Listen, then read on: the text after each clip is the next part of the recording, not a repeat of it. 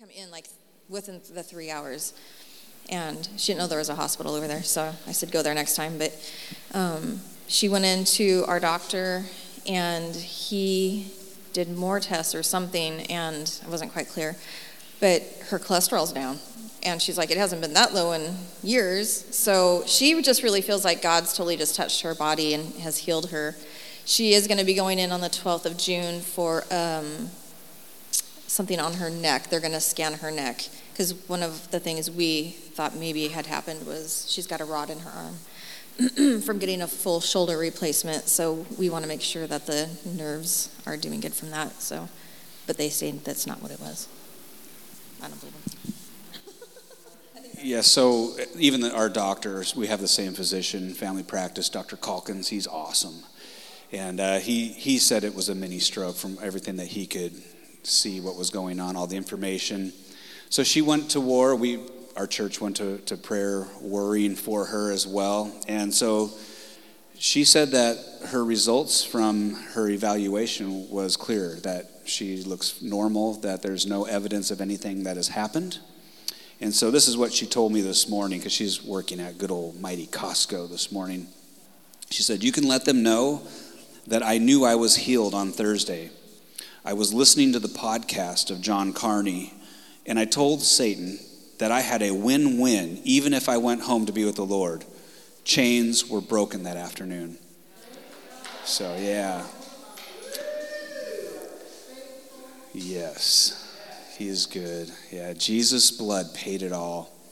And, we have to just continuously press into the finished work of the cross to see the breakthroughs come.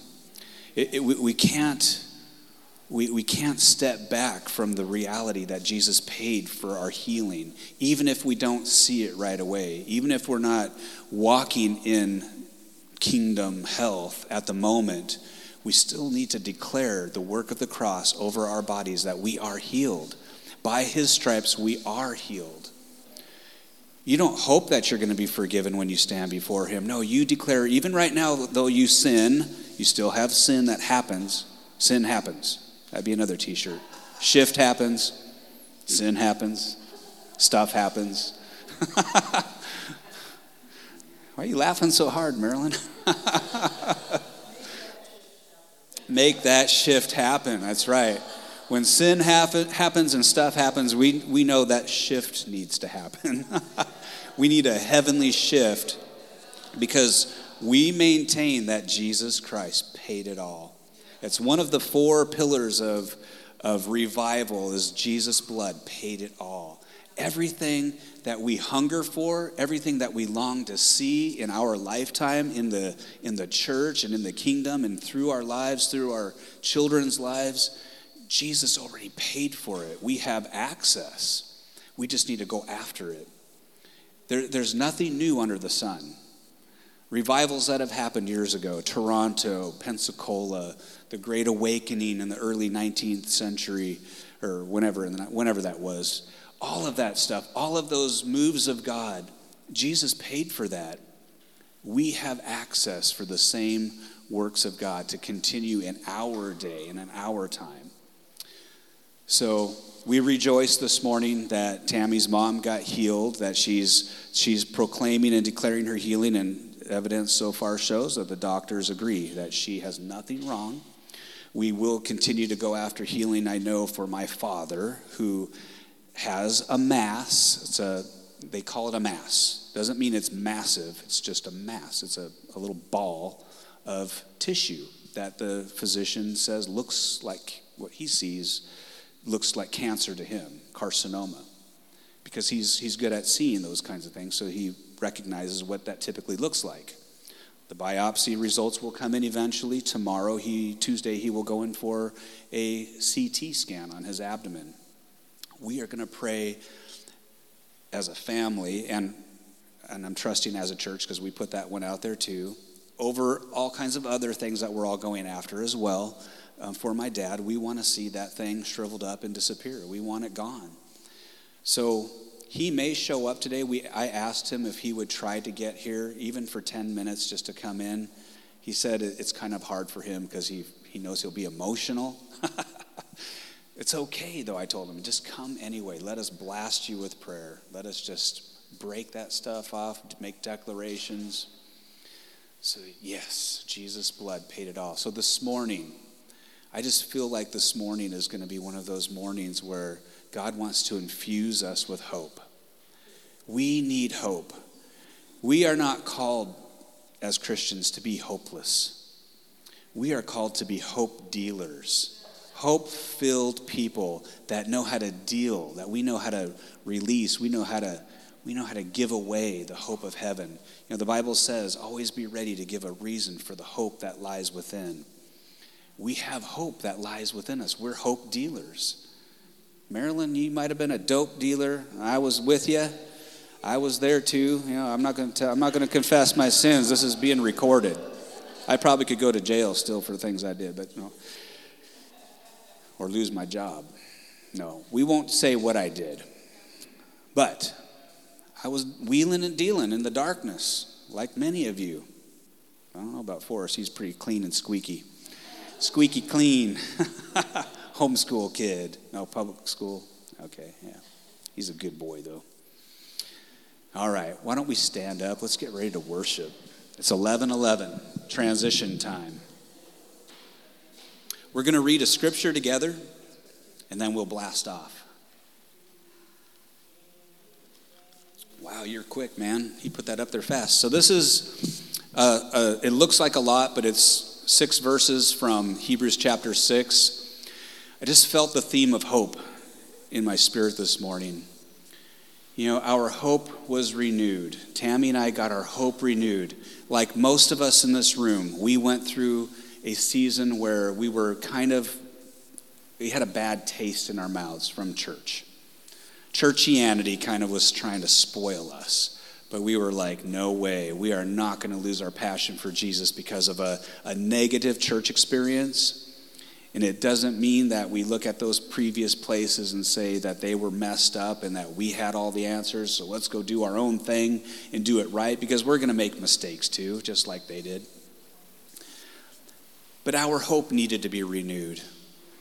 And it's a continual renewal. Week by week, day by day, we need to get our hope injections. We need to lift our perspective up above the circumstances and let Jesus infuse us with hope, because he is the God of all hope. So let's read this from Hebrews chapter 6, Passion Translation. For God, the faithful one, is not unfair. How can he forget the work you have done for him? He remembers the love you demonstrate as you continually serve his beloved ones for the glory of his name. But we long to see you passionately advance. I'm going to repeat that. We long to see each of us, you, passionately advance until the end. We don't want to stop here and then hide in a room until we're dead. Until the end, we want to passionately advance, and you find your hope fulfilled. So don't allow your hearts to grow dull or lose your enthusiasm, but follow the example of those who fully received what God has promised because of their strong faith and patient endurance. Strong faith is what we want to receive today. I declare that this day is going to be a day where faith is strengthened and endurance, patient endurance, is increasing in our lives. Let's go on to the next part. It is very common for people to swear an oath by something greater than themselves, for the oath will confirm their statements and end all dispute. So in the same way, God wanted to end all doubt and confirm it even more forcefully to those who would inherit his promise. His purpose was unchangeable, so God added his vow to the promise. So it's impossible for God to lie. It is impossible for God to lie. His word is true. Let God be true and every man a liar. It is impossible for God to lie, for we know that his promise and his vow will never change. And now, here's our part, guys. And now we have run into his heart to hide ourselves in his faithfulness. This is where we find his strength and comfort, for he empowers us to seize what has already been established ahead of time. An unshakable hope. Just say it. Unshakable hope. I pray that over myself. Unshakable hope. We have this certain hope like a strong, unbreakable anchor holding our souls to God himself. Our anchor of hope is fastened to the mercy seat, which sits in the heavenly realm beyond the sacred threshold, where Jesus, our forerunner, has gone in before us. He is now and forever our royal priest, like Melchizedek. Don't disappear yet, Ethan. Keep that up there. We have an anchor of hope this morning. And the hope that we have anchored inside of us, it's chained to the mercy seat that is in the throne room of heaven right now. We have the hope of heaven, the Holy Spirit, the God of all hope and comfort and peace living inside of us. And he links us, he chains us, he anchors us into the heavenly realm, into the Holy of Holies, to the mercy seat, as that scripture tells us. In the heavenly realm, beyond the sacred threshold. In other versions it says, through the veil, through the torn curtain, which we know is Jesus' body broken on the cross. So let's pray. Oh, one more thing. You can pass through this open gate this morning, guys. There is an open door for you to go right into the throne room this morning. And there's a password to get in. I love this scripture from the Passion. There's a password. What's the password? It's praise. So come right into his presence with thanksgiving. Come bring your thank offering to him and affectionately bless his beautiful name. For the Lord is always good and ready to receive you. So Jesus, we believe and we declare that you are always good, that you're always ready to receive us, that your blood paid it all, that you have carved out a way, you have blazed a trail for us to come this morning through the gate, through the doorway into your Holy of Holies with a password of praise. This morning we put praise on our lips. We put thanksgiving on our tongues. We come to declare your praise and to lift high the name of Jesus over our lives, over our circumstances, over sickness, disease, and sin, and broken relationships, everything that the devil has done to bring in disorder, God. This morning we proclaim the name of Jesus over all of it. And we say, let your kingdom come, let your will be done, and let your grace and your power come and make straight the things that are crooked. Bring into proper kingdom alignment the things that are out of place. In Jesus' name, we worship you. Lord, I thank you that you say in your word that you're always with us, that you'll never leave us, that you'll guide us and you'll make our paths straight, Lord. I ask you, give us direction in this time so that we can stand on your word, Lord, and go forth and do what we need to do today and every day. Lord, I thank you for my sisters and brothers here in this church, sometimes referred to as kings and priests. But I thank you, Lord, that we are a family of believers that can come together and look forward to celebrating Jesus Christ, our Lord. And I don't know you guys, but this last week, my faith really came into hand. I was told that the client that I had had for 9 months had passed away the day before Mother's Day. And I had a couple days this week that were kind of rough. And a lot of questions at work about, how do you feel about this? And, you know, the glory to God is that everybody was saying she lived a nice life. She had lots of friends. The biggest thing was that she was a believer. And I know where she is. So even though some tears fell, I knew that she was where she should be with the King. So I just want to say that those times where you might be in a valley or might be going through stuff, he always leads us out. And on that note, I just want to invite anybody else that had a victory like I did this week being an overcomer of the circumstances.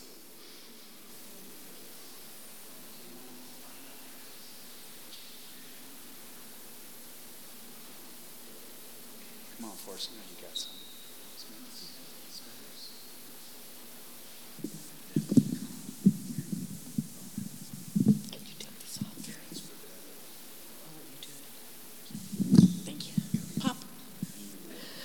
Morning, family.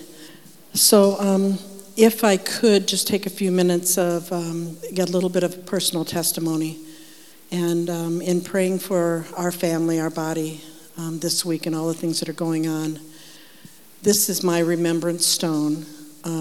Whenever things happen in the Bible and people built memorials, they left memory stones at places, and so this is my memory stones today.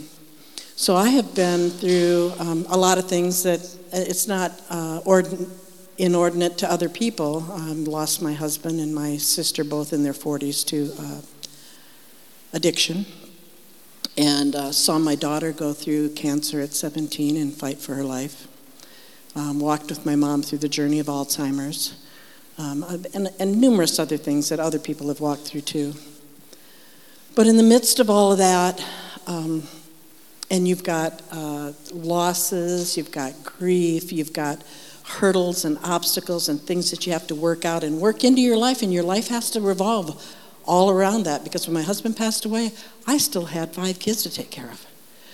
So, but in the midst of that, he comes in, and if we can remember to praise and worship, and I'm not just talking about on Sunday, I'm talking about as you live your life, to have a heart full of worship. He comes in and rides through that with you all the way, lifting you up.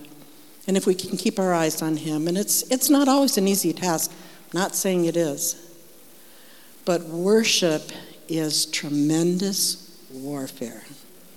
And it moves mountains. You say to that mountain, move, and it moves. My other personal testimony on this is that I went to the doctor and had an x-ray of my hip because I was having problems with my hip.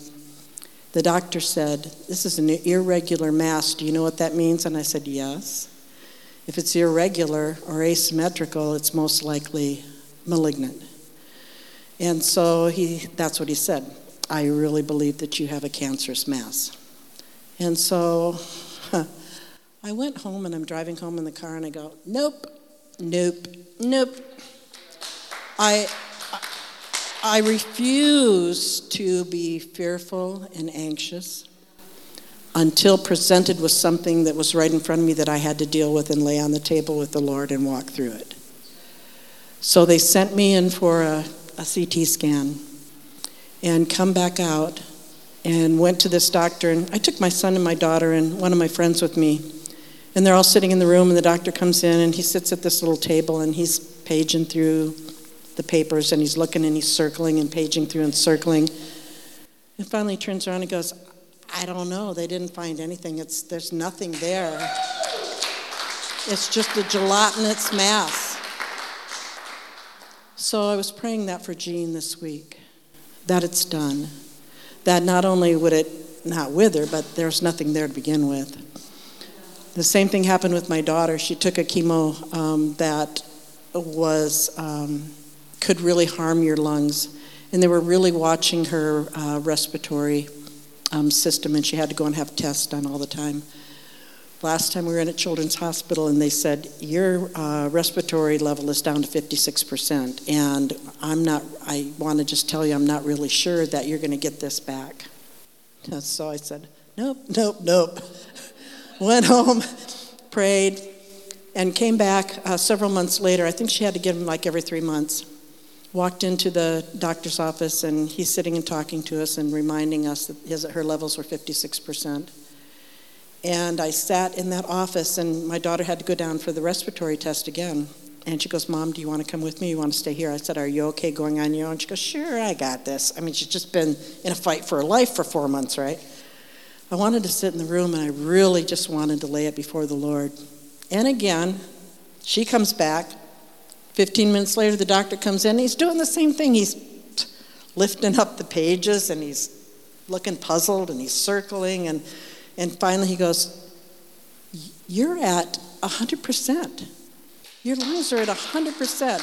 I don't know how this happened, but your lungs are at 100%. And I said, "Praise God." And he goes, "Yes." And I said, "Praise God." And he goes, "Yes." So as I was coming in this morning, and my spirit was just leaping in joy and worshiping. And I felt like pulling over on the side of the road, jumping out of my car. And honestly, if I could dance and if I had the physical ability to dance when I'm back there worshiping, I would dance. Most I can do is I can move.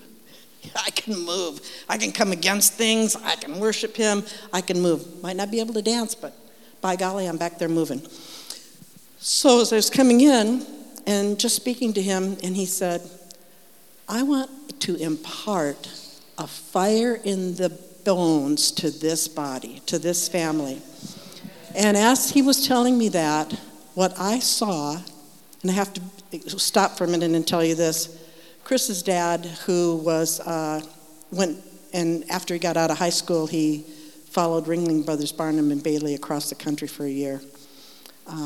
Got skinny, ate popcorn, but he worked behind the scenes, and he worked with the guys that took care of the elephants. And they have these bullwhips, and they're these huge, long things, and he had one. And when you step forward and you crack that thing, it sounds like an M80. It is loud. So I'm seeing the Lord standing there with this huge whip, like a bullwhip, and he's going, "Fire in the bones!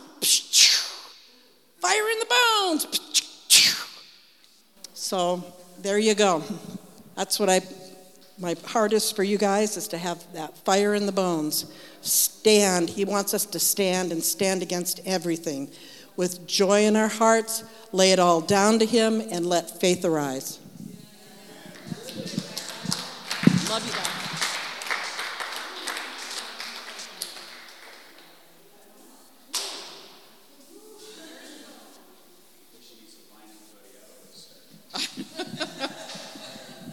Well, let's do it.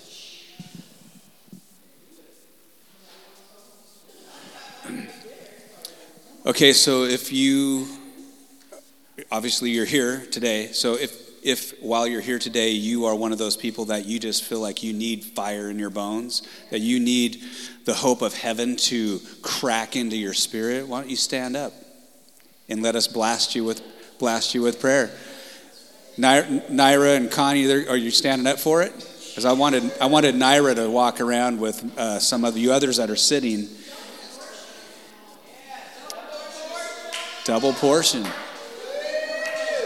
So you who are standing are the ones that want the crack of the whip, right?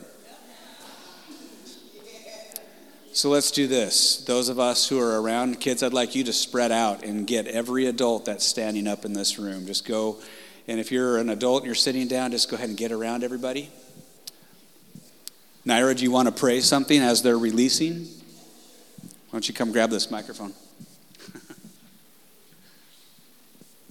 Prophesy that word that you just did. Lord, how good you are. Lord, we just turn our eyes to you. Turn the eyes of our heart to you, Lord. We give everything that we are to you. We look to you in every circumstance in life. We look to you for the goodness. We look to you for the answers. You bring counseling. You bring love. You bring anointing. You bring comfort. Lord, you bring the fire. So right now, Lord, as you were showing me with that whip that comes up, by your right hand, Lord God, I ask for fire in the bones right now in Jesus' name. And Lord, in this body, let faith arise like we've never known before, Lord, that we would just leave everything behind, open the eyes of our heart, and step into it. Grab hold of it. In Jesus' name, amen.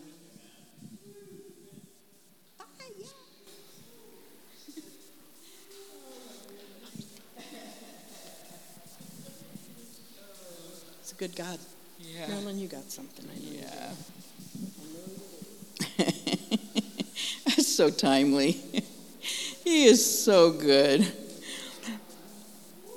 The experience I had this last week, I was on a contract to go in and do some team intervention work. And there's a process you do with all of that, some OD work. And so, you go and you have your intention and you're collecting your data and you just know, right? You just know because you're a professional at this. And the first day I'm doing all the data collection, interviewing people, and I came back to the motel, and Randy looked at me and he said, "Ooh, girl, you are a train wreck. What's going on?" And I said, "Never in my life have I experienced such an insane..." Nothing was coming together. No piece of the puzzle was fitting anywhere. And I said, "Randy, I feel like I'm trying to nail Jell-O to a tree and I'm standing on quicksand. That is not a good feeling." And they're expecting some kind of an outcome for the money they're paying me. And it's not for a bowl of Jell-O, and it's not to know about quicksand. I mean, it was just awful. Second day got a little bit better, but still there was an element missing out of this whole piece of where I usually can take employees that, need some discipline, if you will, and I can work with HR, I can work with the executive director, I can work with the governor, somebody's got some authority. And the people that I was supposed to be doing the intervention on, they don't even have job descriptions, they're so empowered. That's a tough place to be. So, silly me, I'm still thinking that my assignment is to do this intervention stuff. And it is, and it will get done. But here was the kicker. Lean not on your own understanding. Silly me. They said the words. I said, sure. I went in to do an intervention. You know what it ended up being? I led one of them back to the Lord. That was the assignment. I mean, when we were done, we were hooping and hollering. He's just crying his eyes out. I'm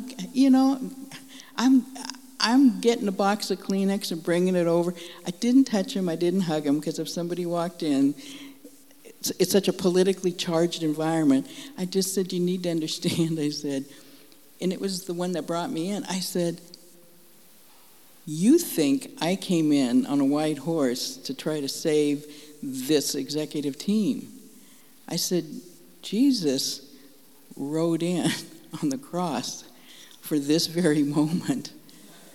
And I said, are you going to continue striving, or do you want the easy way? It's his way. Turn it over to him. I prayed, then he prayed, and he just said, yeah, you're my angel. No, I said, I'm no angel. But I'll tell you this, you can call me Mama Marilyn. I said, I just have a mother's heart. And I said, I just see you as my son in the body. And prayed, and then he prayed, and we just made some commitments. But all I'm saying is when your day's going sideways, just know that the answer is right around the corner. Instead of getting tied up like I did that first night with trying to think it through and lean on my own understanding and lean on my processes and all the education, all blah, blah, blah, blah, blah, blah. Ooh, man. And then knowing, I knew in my knower, you guys were praying. Do you know how amazing it is to know that when people say they're going to pray, they really pray? I mean, this is a body of integrity here. I don't have to give the details in the prayer. I'm just saying, I need prayer. And all you have to do is do yanda, shanda, basararu, and off you go. And I'm covered, and he's opening doors, and he's closing doors, and he's making it all happen. And then on the way back from Eastern Washington here, he gave me the huge download on how to do the whole intervention process with this team. And I'm so grateful. I'm grateful that I know to get out of the way, or when I'm spent and there's not another thing, it's like, okay, God, out of the box, do it. And he did. The joy of having that holy fire and that whip in my hand, if you will, to break through that atmosphere to say, here's the issue, buddy. Here's the issue. It's you. You're in your own way. And he looked at me and said, "You're a Christian, aren't you?" I said, "Yeah." And then I laughingly thought, "Yeah, I probably swore more in the last 3 days. But yeah. He already knew. He's like, she eats chocolate too." And then to just let go and turn it over to him and watch the glory of it. Now I laugh. The first day I kept saying, I really underbid this contract because it was so much work. And now it's like, well, yeah, I do still want to get paid, but I would have done it for nothing knowing that was the outcome. You know what I mean? So I just give the Lord glory. I'm so excited for this young man, his family, his career, the city that he's so actively involved in a councilman position. Just so good.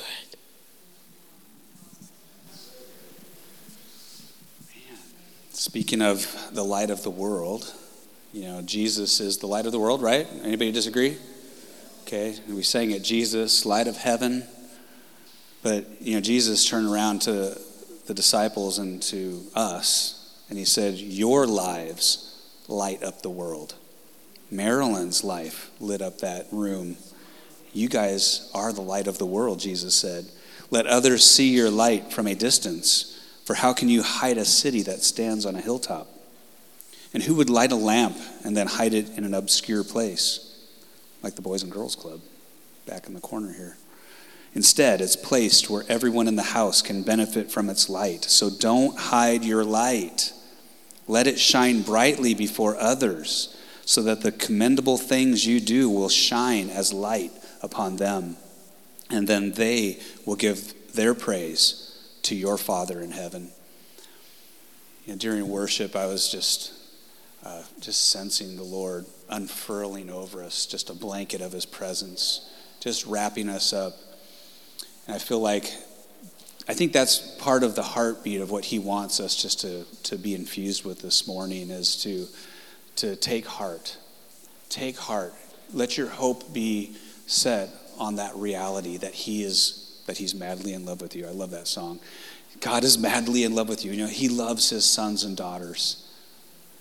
You squinting at me? You're just winking? So anyway, I'm teasing my daughter over here. Looked like she winked at me. He loves his sons and daughters, and he just wants to cover us with his goodness, his favor. Kind of like what John Carney did when he had that umbrella. He's just constantly chasing us down with that umbrella of promises and, what was it? Promises and what? Covering? Blessings. Yeah. Blessings and promises. That's how good he is. But at the same time he covers us, he's come to live inside of us. He's infused you with the light of heaven, and you get to shine that light. Our favorite kings and priests, do they have something to share today? You guys want to come on up? Tammy and I, we got something really fun and easy to do today, so we're not going to take up a ton of time. We're going to do that little interview that we promised last week, and then we'll take some time. This is the living room. You guys just relax. Just make yourself at home. Be on the couch. Jesus is right there next to you. And, I think maybe when we're done here, we just do another blast of prayer for each other. Maybe we'll see what happens here. But all right. Yay. Just this week, I can't say that I have been checking my boxes, I'm a good believer today. I've done my reading, done my praying, anyway. Well, I didn't swear as much this week, so yeah. Okay, got it. You used up my quota. But just in it all, the challenge has been, the Lord is he's continually just saying, he's like, the enemy's going to tempt you to receive that blame, the fault, the guilt. It's always the question, are you going to receive that? And so it's like, oh my goodness, Lord, your goodness, your forgiveness, your grace is always extended, even when I'm in my own, in my own faults and failure, and I'm willingly in my own faults and failure. And he's like, all you have to do is look up here, baby, here I am. And so and I feel like this is actually kind of a training for me, where it's like, I'm just going to look up. I'll see his grace, his face, his mercy, his love. And in that, he's like, I want you to just continue to look up and to rise above. There may be trauma and issues and upset going on in the world, but he reminds me of where Jesus said, Lord, forgive them, for they don't know what they do. So it's not, he doesn't want me to be involved in what's going on in the culture, but to, Lord, forgive them, they don't know what to do, and to keep my peace. It seems like that seems to be the keeping my peace when I'm failing, when I'm faltering, when I see things going on in culture. He says the big thing, baby, keep your peace, keep your eyes up here. And so this stuff's going to happen. Just for me, though, keep my peace. And that's just the encouragement. Like Marilyn was just saying, you just got to rise above that. It's not all about us. It's about us staying in him. I'd say good morning, kings and priests, but Leslie stole my thunder. No. Good morning, kings and priests. And ladies, this may be a politically correct world, but you are kings. Because a queen is subject to the king. As a king, you're subject to one king, and that's the Lord Most High. So you are kings and priests. I just want to say that, as Sharon said, the devil's going to come at you with all sorts of different stuff. Things are going to happen. It's as kings and priests, we are only subject to God. Try to keep that in mind when things come. Use your words. Use your commands. Know what the Lord has for you. When Jesus sent out the 12 disciples, they came back to him and said, Lord, even the demons are subject to us. And the Lord said, don't marvel at that. Just marvel at the fact that your names are written in the Lamb's Book of Life. So what he's trying to tell them is, this is supposed to be normal stuff. When stuff happens, which it does, we swear, we cuss, but that's not who we are. We try to keep it down to a lower level than most. Some days, great. Other days, not so great.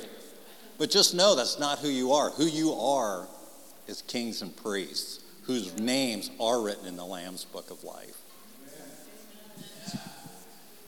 Good stuff. Good stuff. Tammy, get your butt up here. I'm just feeling it. So there's a couple thoughts that have been going through my mind. So, we've all seen the bumper sticker that says, Christians aren't perfect, just forgiven. And, it's kind of like, that's kind of gross. It's like, that's kind of like, expect the worst out of me because, I'm not even going to pretend to be perfect because I'm just forgiven. Now, there's truth to that. We are not perfect. And this morning, that's a good vulnerable example. We're all the same. We're all in the same boat. Like we said a few weeks ago, the ground in front of the cross is level. The playing field is level at the foot of the cross. There's not one who is without sin. All have sinned, all fall short. And even as a Christian, we cannot try to claim the gift of righteousness by our own works. It's that free gift of God's grace that we receive and get credited the righteousness of Christ.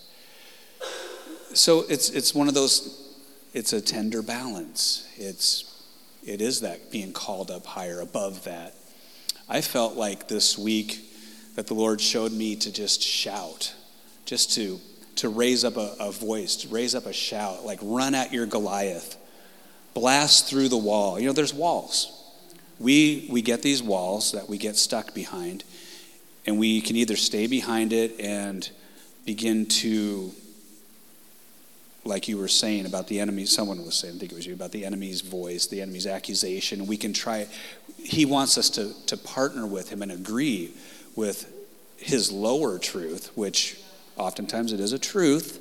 You know, you are messing up occasionally, you do make mistakes, but he wants to take your weakest moment and make that your identity. He wants to define you by your weakest moment, by your worst moment. And Jesus wants to define us by his highest moment, which is on the cross, where he was taking our sin upon himself and trading our unrighteousness for his righteousness and holiness. The great exchange took place at the cross. So we are the privileged ones. We are the sons and daughters. Again, our weakest moments, that does not make us any less a true son and daughter. My sons and daughters will always be my sons and daughters. Their best moment or their worst moment does not define who they are. They are mine, and I love them with an undying love. I would lay down my life for them. But I don't want to see them stuck in their worst moments. But like a good father, like our good father, I want to see them rise up, because I know that they were designed and created for much more than their worst moment. That they were made to live in his best moment on the cross. And Jesus opened up an inheritance for us. He opened up for us the power and the authority to reign and rule in life as kings and priests. We are a royal priesthood. And so I believe that was you was talking about worship, just worshiping through the day. Is that what you were saying? Somebody was saying it. Naira. Yeah, that's right. You know, it's not about just like worship as in putting in a CD or an MP3 or whatever and playing worship and praise music. It can just be you standing in the shower, like Marilyn was saying. You know, you could do the Greek thing that she did, the Shambhalasha, whatever that is. But it's not Greek, I know. You can pray in the Spirit, or you can just thank him. You don't have to sing. Singing's good. It's good to lift up your voice in worship and praise, to raise a hallelujah. I love that song. You know, there's something about lifting up our voices. But we just need to begin to go after the Goliaths, to run through the walls, to run at those things that want to hold us back. Anyway, I know that was a bit of a mixed match ramble there, but I'm just kind of sensing, you know, there's an even playing field, that God doesn't want any of us to elevate one person as this one's holier than thou. That's why they get to do the preaching and they get to stand up in front. No, we're all saints, saved by grace. We've all been washed by the same blood of the Lamb. The same righteousness of Christ has been credited to each one of us. There's just different gifts, different anointings. And the enemy wants to try to defuse you from walking in your gifting and anointing. But God says, my gifts and my anointing and my call are irrevocable. He does not remove his gifts from you. The anointing that you have received from him remains. It's not based on your performance. It's based on what he says. He knew who you were before he saved you. He knew what you were like. He knew your weaknesses, your little foibles, all of that stuff. He knew it all. But he chose you, and he adopted you, and he predestined you to become like Jesus and to shine the light of Jesus through your life. Before we get into the question and answers, do you want to share anything off the topic? All right. So we're going to make this a fun little morning. Let me just start out by saying, I know we're not supposed to have favorites. I always tell my kids, each one of my children, I always say, you're my favorite. And don't tell the others. You know, it's my little game. And they all know that they're my favorite. They know, they're convinced, because they are. They're all my favorites. And this lady right here is definitely my favorite. She's my best friend. She has to put up with this guy. If you know me enough, you know I can be annoying sometimes, right, Emily? I can be kind of funny in my own particular way.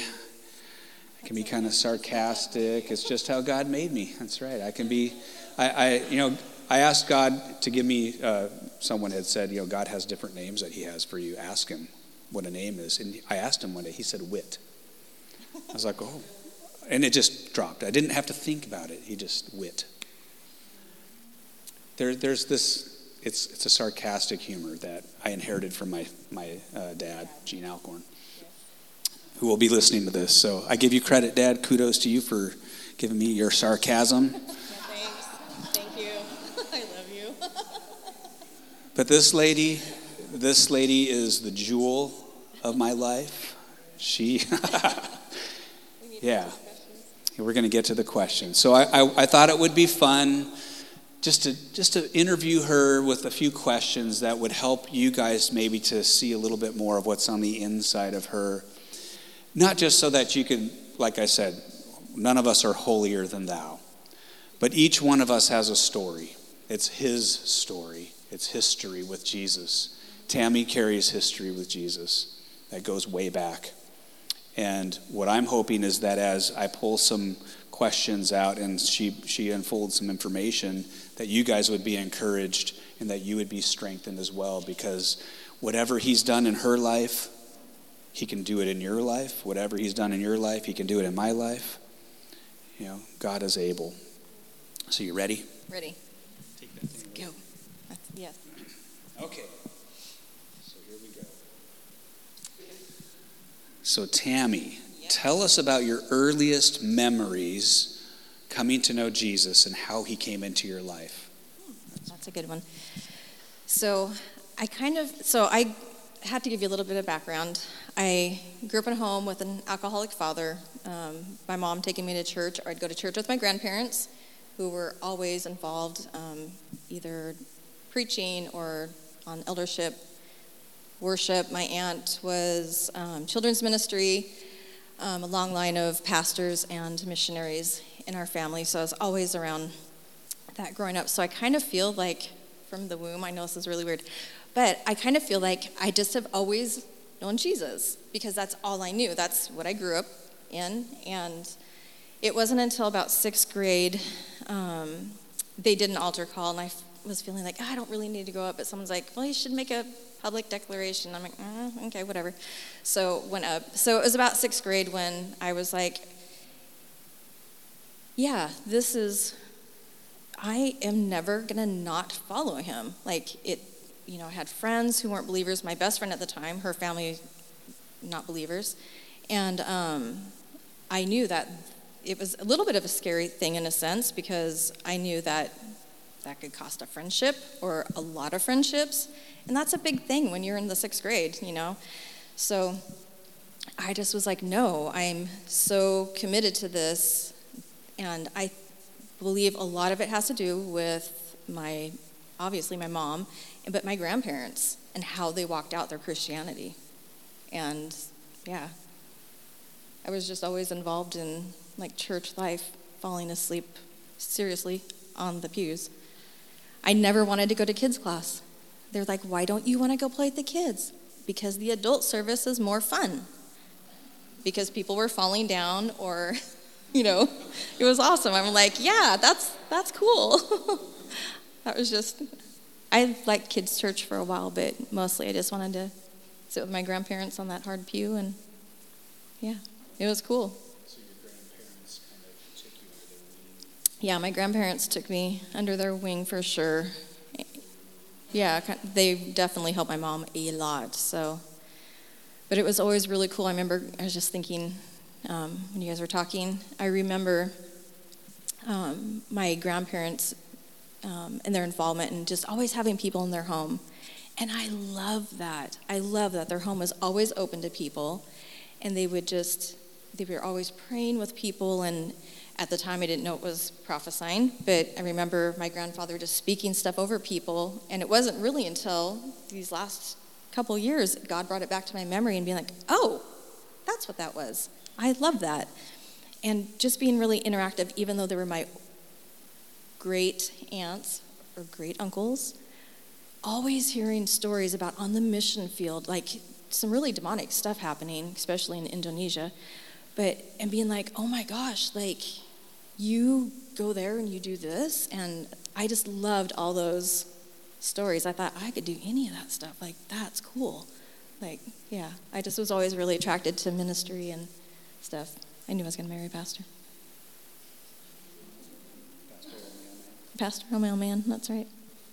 Just real quick. Sure. So, the Bible says we're surrounded by a great cloud of witnesses, those who have gone on before us. So I know your grandparents. Oh, don't go there.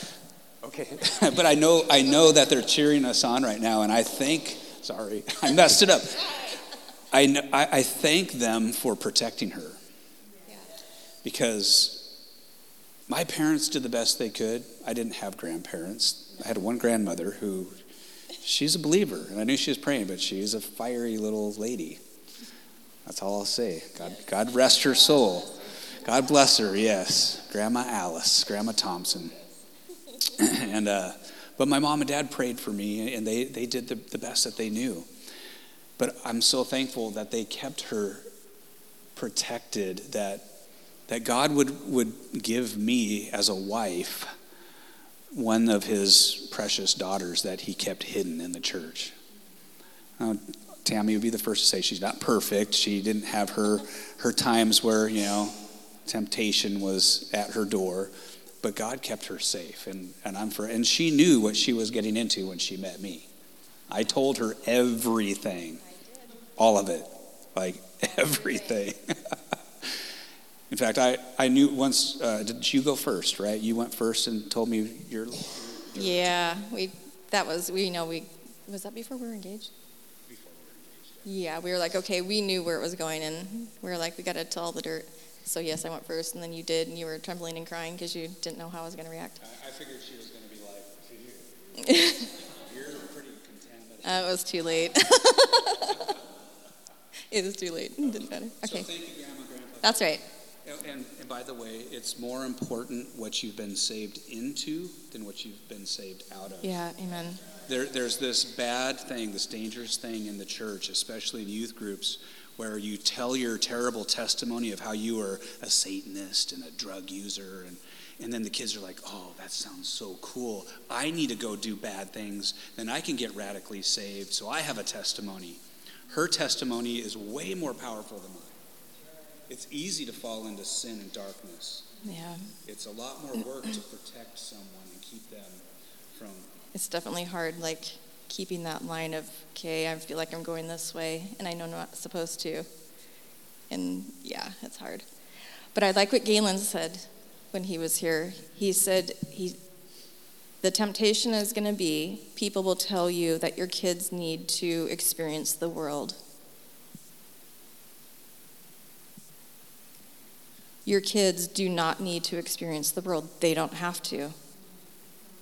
They do not have to experience the world. I was like, thank you. I've been trying to say that for the last 25 years. And now our kids understand why we're so not overly protective, but maybe to them we are. Every family represented in this place and families that we all know have different levels of protection that they put over their children. Some very intense, some very liberal. Whatever. God, he's bigger than all of that, but now you kids know when you have a mom and dad that come from two different extremes, we want to preserve you from, not keep you so sheltered that you never have a chance to choose for yourself of which way to go. But we want to steer you in the right direction. We want to take you like arrows and just aim you in the direction you should go and let you go. That's right. You can't control your atmosphere forever. Okay, so question number 2. Rick did it. Okay, number 2. Okay, so you got to bring that over so we can read. Okay, yeah, And you can sorry. grab your notes. If we could see inside your heart, what would be the main thing about God that you burn with passion over? Worship. I was thinking about that today. I thought, oh man, worship and healthy families.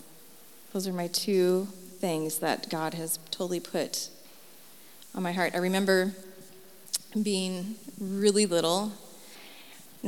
This is going to really date me.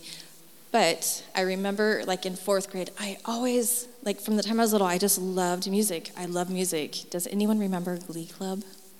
Like, the singing club at school? Glee Club. Do you remember that?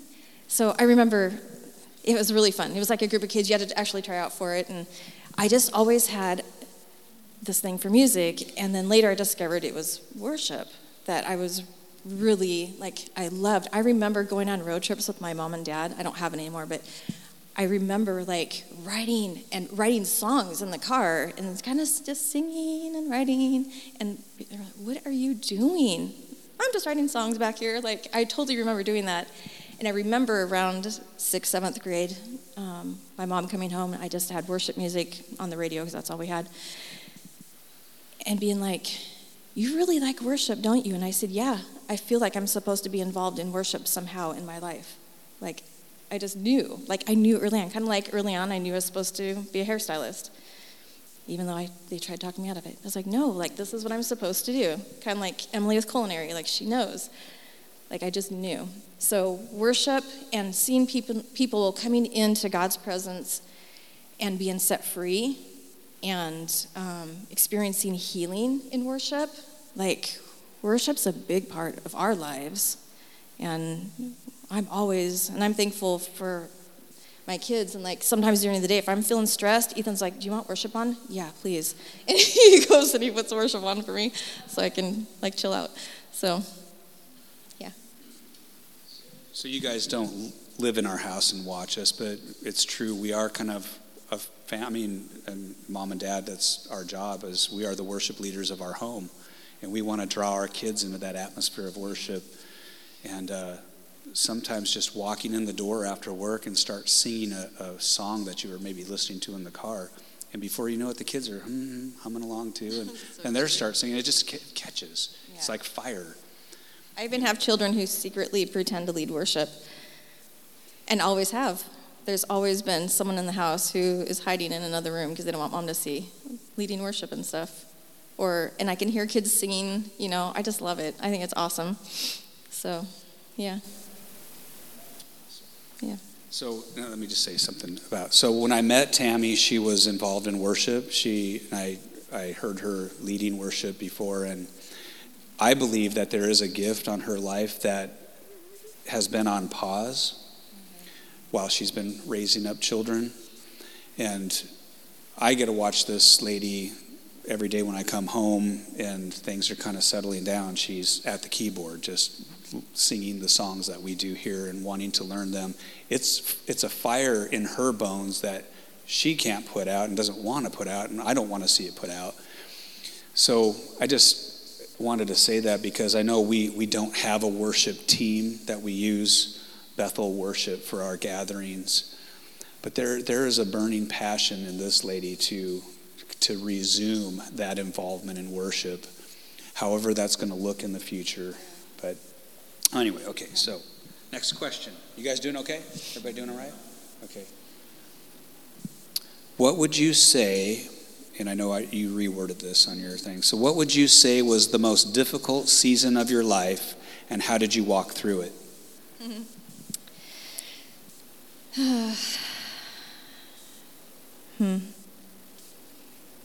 I'm going to have to say probably one of the most difficult seasons was when we left a church. That was probably the biggest, hardest season. Didn't expect that. Why was that so hard?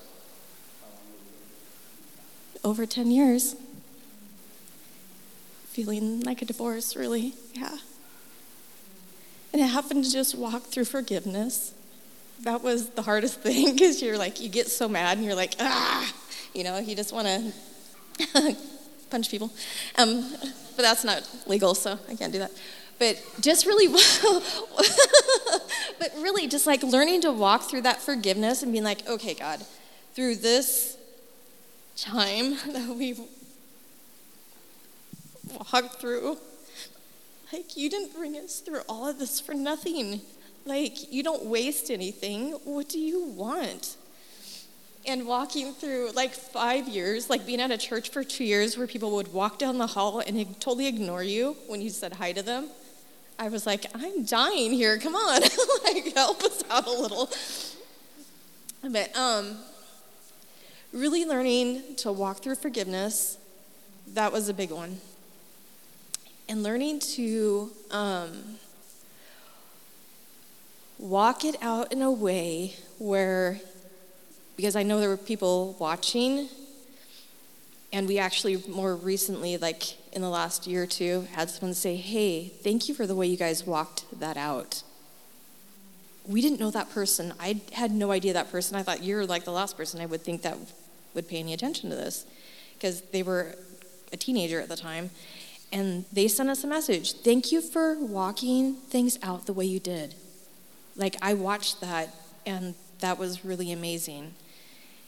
We had to learn through that season of 5 years of trying to figure out where we were, our family was supposed to fit. The kids would fit in one place, and we're over here like, yeah, this is great. And feeling horrible for ripping your kids out, you know, and trying to feel out, like, where do you fit in? Where do you fit in? And so we had started meeting in our house actually with some friends. Do you remember that? We were meeting in our house, praying, and just like, God, what are you doing? It was with the Drews and with Sarah and James. And just praying and be like, God, what do you want? And I started actually feeling the stirring for church planting. I'm like, honey, like, we're not going to find anything. And we've been church hopping. Like, we went to 3 churches and ended back at one of them and still not fitting in, and being like, okay, God. Like, we just had to learn to take away from each of those things, those places, like, what did you want us to learn in that season? Because obviously his hand is in everything that we do. He's not wasting anything. So it's okay, what did we learn here? What did we learn here? What did we learn to do and not to do? And so I think that was like one of the hardest seasons. But then at the end of it, going to the conference, and that like redeemed everything. That redeemed the whole 5 years of knowing that's why you took us through all of this. That's why we suffered for 5 years. was How did you keep from losing all desire to even go to church? That was 5 years. Well, I did lose a desire to go to church, but I didn't lose a desire to follow him. Because I was just sick of all the churches out there, because there was nothing out there. It was big churches performing, or little churches saying, I'm going to do this and not doing that. And yeah, I was done with church as we know it, as we knew it. Okay, so you said a couple times that he doesn't waste anything. So what would you say, what would you declare right now over our church family here who've all been through the same thing? I would say anything that you've gone through in anything in your life is preparing you for the future. I don't know if I thought I saw something here from Graham Cook, because he's so brilliant. Man. Oh, I don't have it written down. Just like knowing that there's similar stories here. Right. And you said that you knew for us, he didn't waste anything in those seasons. How would you just speak that as an encouragement over our people, that the stuff they went through, he's not going to waste anything? Yeah. I would say, just to encourage you guys to really let go of the things that were not God, and to take those things that he has put in you. It's kind of like you don't throw the baby out with the bathwater. You just don't. You don't do that. You take all that stuff that God was doing in you in those years, and you say, okay, God, show me how I'm to use this. And he's going to show you. I mean, he taught us in that season how to stand firm with him, even if we weren't necessarily liking where we were at. That was a season where we grew close as a family, and we grew closer to him.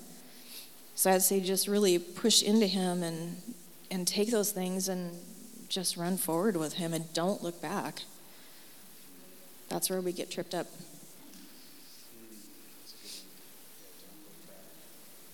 I'm going to pull up that Boston song someday, Don't Look Back. That's our theme song for our church. Don't awesome. look back. Okay, keep going. Okay, so I see Tammy as a woman of peace. I do. She's the woman of peace in my home. So how do you maintain walking in peace with 5 kids you're homeschooling, me, and a church plant? The presence of God, being in worship. For me, and I'm not always peaceful. You can just ask anyone in my house.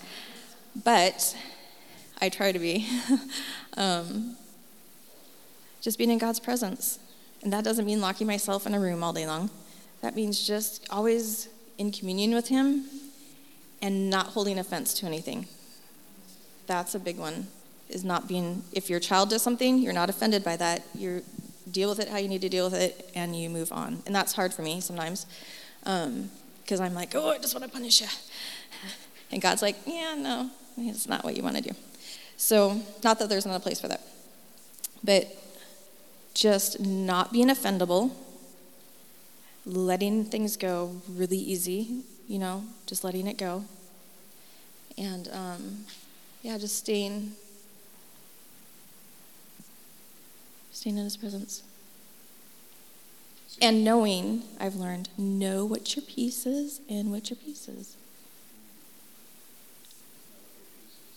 So knowing what your piece is, your piece of the pie.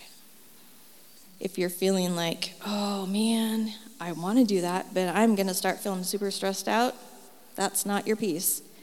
If I'm not walking in peace doing something, I am not doing it, and I don't care who's offended by it. So that's a good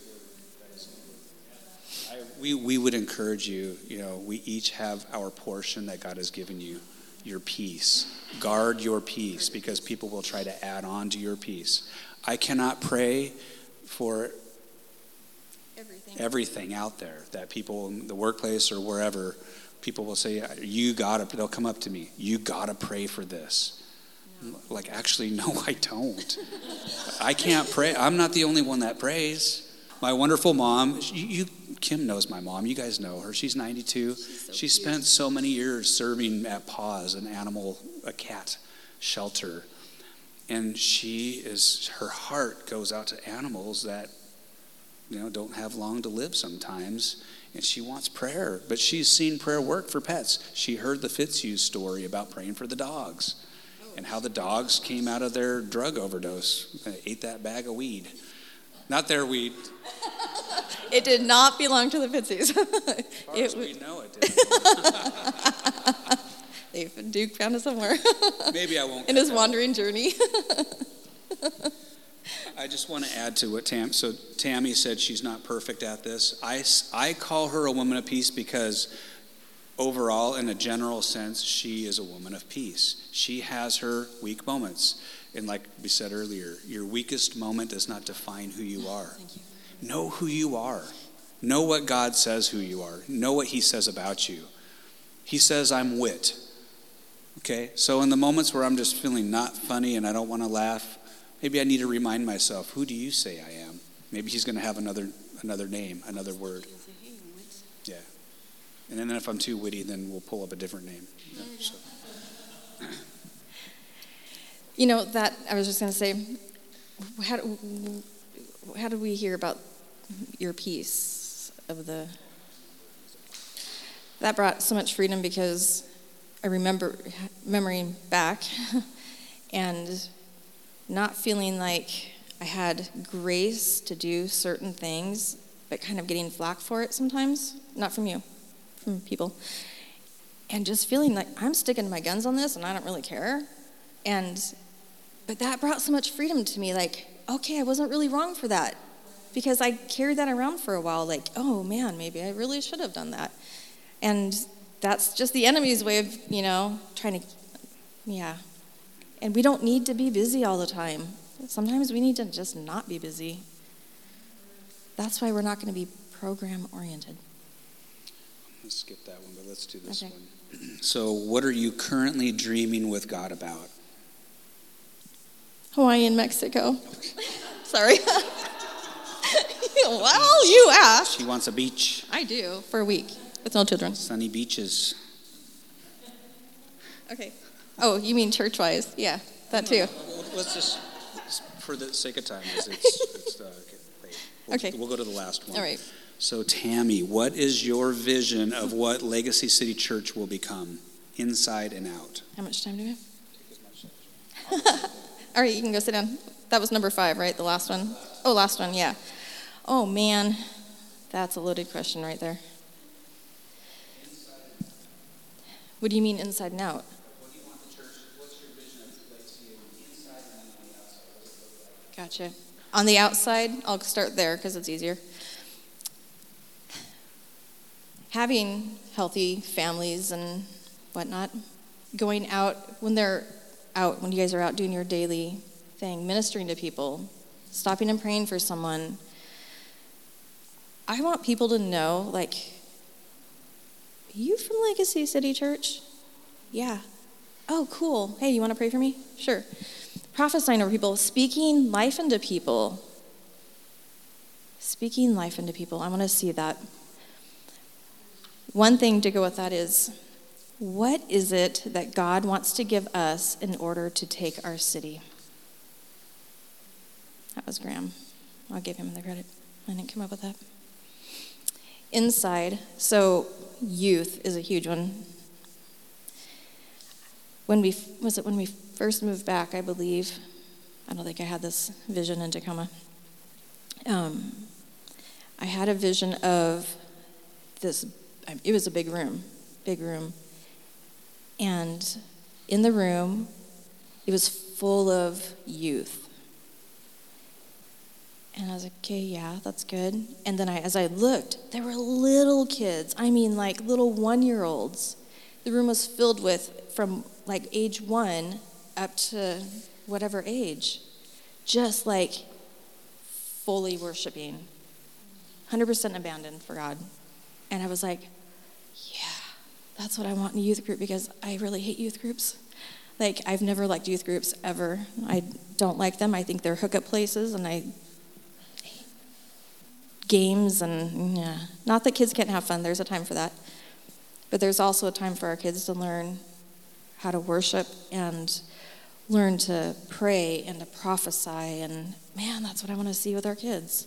I want to see our kids on a Sunday morning going up to someone and saying, God, I think I heard this for you. That's what I want to see with our kids. And I want our kids leading kids, and teens leading teens, and mentoring, and yeah. So vision, oh gosh.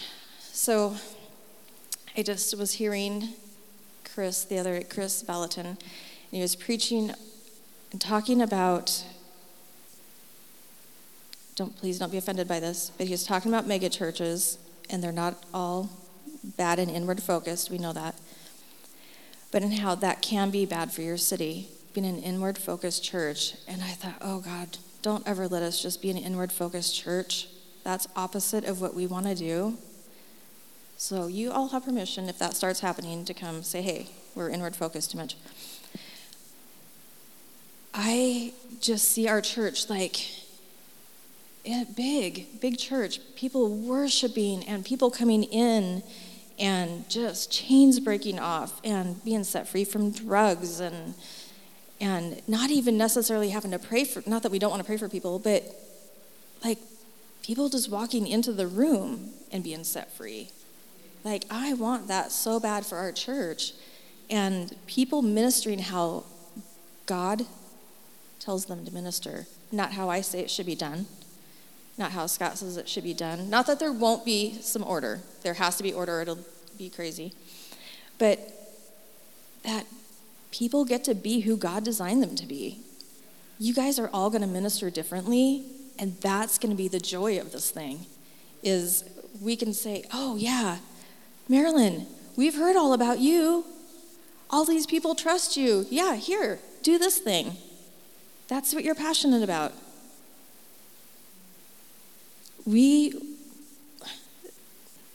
That's how we want to see things work. We don't want to micromanage anyone because that's not happening. I don't have time for that or patience for it. Micromanage yourselves. But really just our church thriving, but not just on the inside, but it really showing on the outside.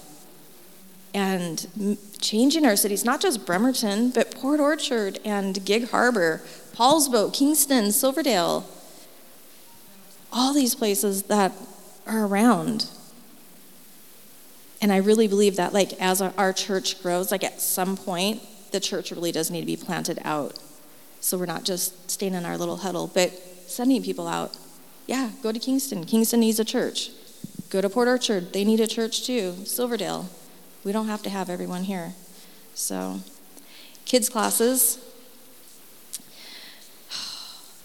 I've heard so many stories from Julia, and it makes me excited. I'm I want to be in on that class, where gems are falling and there's gold dust, and kids are getting delivered and praying for each other and getting healed. That's what we want to see in kids' class. Oh my gosh, I hear that, and I'm just that's what I want. And same with the youth group, Yeah, that'd just be so awesome. And basically bringing an encounter to our community. An encounter to our community. Something I feel strongly that God has told us is one of the things we have to be careful of is, like I said, there has to be some order, but control. And I think that goes back to the whole trying to micromanage people, but letting people just minister and trusting each other enough to where if something comes up, we can be like, you know what? Probably not. That probably really didn't happen. And just having each other's backs and being welcoming and bringing people in and helping them feel like they're, a part of the family. And that's something we're trying to, teach the kids. Open your circle of, to people. We're going to have people come in, and we want them all to feel welcome. Sozo, of course. Sozo.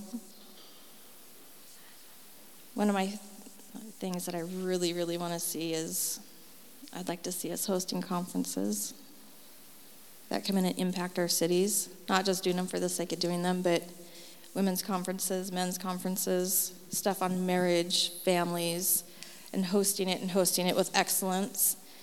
And just seeing, it's really for the community to see people out there changed. And that's my heart, women's ministry and all that too. Yeah. And I really feel like our church is coming into a new season. We've been feeling it for a little bit, just waiting on God's timing. We're so blessed with this building here, and they are so gracious to us. But we know it's not a forever home, and God's got something out there. And when that time comes, we'll all know. Oh, that was someone's phone. But, I think that's it. So. I guess I should have turned you loose a little earlier instead of asking all those other questions, because I was trying to make it comfortable for Tammy, since I didn't want to just shove her up here. She stands here and supports me when I'm talking. So why don't you guys stand up? Stand up. We're going to go ahead and dismiss the meeting, and we'll pray. And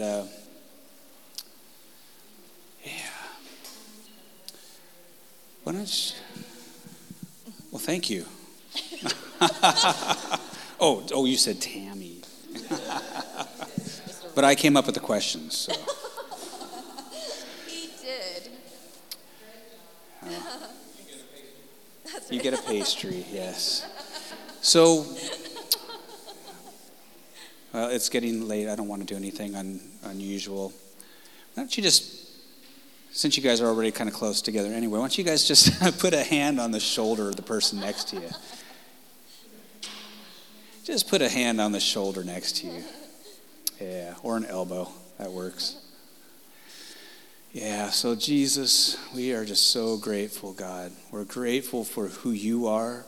We're grateful that you are the King of heaven. You are the King of our lives, and that all power and authority belongs to you. We thank you that you are good and that you're faithful and that you love us. We thank you that the cross has taken care of everything that we need in this life. We thank you, Jesus, for the inheritance that you have given us, the sons and daughters of heaven. We thank you that you have rescued us into your kingdom. You've brought us into your kingdom of light.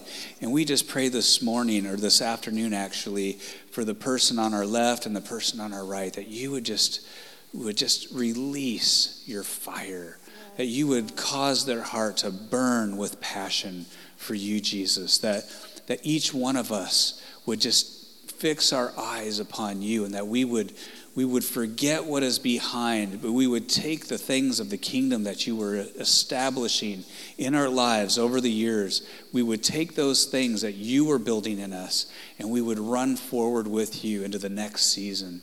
God, we know that you have good things. We know it's your desire for us to walk in forgiveness and to let go of the disappointments of the past. So today, God, we just release the past. We say, the days of yesterday, the disappointments are gone, and the days of a glorious future in you are ahead of us. So Jesus, we thank you, and we bless the person on our left and our right. And before we say amen, my dad just walked in. So Dad, why don't you come up here to the center of the room? And I would like, they already know what you're doing here. So just stand right here. We already know what we're praying for. I want to ask the kids to be the first circle around him, and then I'm going to ask the prayer warriors to be the second circle, and then the rest of us just be on the outer circle. There's no level of importance. It's just kind of a picture I just got. So kids, just put your hands on Grandpa, on my dad. And prayer warriors, why don't you guys get in there? If you can push through the kids a little bit, you can stick your hands on them. So we believe that Jesus paid for our healing. Hang on real quick. I left the oil at home. That's okay. He doesn't want me to smear oil on his forehead anyway, right, Dad? So Marilyn, you go ahead and get in there. No spit. Eric Johnson. Eric Johnson received prayer for his deafness, and he said, "Don't stick wet spit fingers in my ears." He said, "That's so gross." I'm teasing Marilyn though, but she might lick her thumb and put it on you.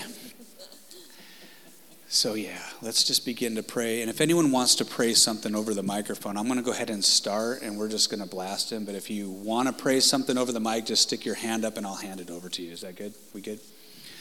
Okay, Father God, we thank you that you are good. We thank you that you have made provision for the forgiveness of sins, for the healing of our bodies, and for freedom from the enemy. So this afternoon, we declare the blood of Jesus over my dad's body. We declare that he is a son, an adopted son of God Most High. That Jesus, by your blood, you have brought him into your kingdom. That he is a citizen of heaven. And we say, as a citizen of heaven, we release life in Jesus' name. As we just release your presence, God, let life fill my dad's heart and his body. Let valves be repaired and restored now. Let blood pressure normalize in Jesus' name. Let anything that does not belong in his body, let it be dissolved in Jesus' name right now. We speak the blood of the Lamb over your head, all the way down to your toes, the protection of heaven, the provision of Jesus that was paid for on the cross. We release your portion today, and we give thanks to God. We thank you, Father, for what you have paid for. We thank you, Jesus, that you took my dad's sickness, all of us, our sickness, our sin, our everything that we needed, God. You took it upon the cross and you paid for our freedom. We thank you, Lord, and we release it to him today. Bless you, Lord. Yeah, just pray in the Spirit, and if you want to pray, I'll hand the microphone to you.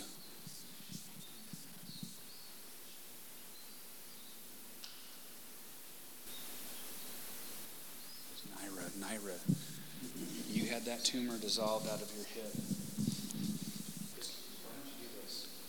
He wasn't here for the testimony. Mm-hmm. Just give a brief testimony and Sure. then declare your testimony, prophesy Sure. into his body. Sure. Thank you, Lord. I thank you, Lord, that you brought me through this, and showing up at the doctor's office and having pain in my hip and having gone in for an x-ray, coming back into the doctor's office and the doctor saying, you know, you have an irregular mass in your hip. That's what the x-ray shows. Do you know what that means, an irregular mass? And I said, yes, I know enough to know that if it's asymmetrical, it's probably cancerous, malignant, and not benign. And the doctor said, yes, that's what I believe it is. And walking out of the doctor's office and driving home and being by myself, and I just said, nope. I'm not going to let fear and anxiety and doubt step in. I'm just going to rely on you, Lord. I'm not going to worry about something that's not put on the table, that I'm not even going to put it on the table right now with you, except to trust in you. Went in for a scan and came back to the doctor's office for the reading of the scan with my son and my daughter and a friend. And the doctor came in and sat down and flipped through my chart and flipped some more and circled some things and turned to me and said, well, I don't understand it, but there's nothing there. It's just a gelatinous thing. There is no cancer. There's no mass. There's no malignancy. So, Lord, I just thank you and I praise you that you are faithful, Lord God, and it's nothing beyond you, nothing beyond that you can touch, Lord, nothing beyond you that you cannot repair or that it is not even there. So, Lord, I just lift Gene up to you right now, Lord, and let faith arise, Lord, and that you would give him peace, Lord, and a hope and a comfort. And I just declare there is nothing there. The biopsy will show nothing because you paid for it all, Lord, and you are mighty. So I just lift that up right now, Lord, in Jesus' name, amen. Yeah, and we just declare that Naira's testimony prophesies into your testimony, that the testimony of Jesus is the spirit of prophecy. So the same breakthrough he gave Naira, that cancerous mass, whatever it was, and whatever is there now, is just going to be dissolved into a gelatinous mass of nothing, that it's going to be gone. We prophesy that testimony over to you, that the same God who healed her is the same God who is healing you. He is your healer. We stand firm on the fact that it is the will of God. It is the will of God that you shall live out all the days ordained for you. Every page written for you in the Lamb's Book of Life will be fulfilled. Not one will be cut short. In Jesus' mighty name, through the blood of the Lamb and the word of our testimony, in Jesus' name. Oh, you're good. Amen. Amen. All right.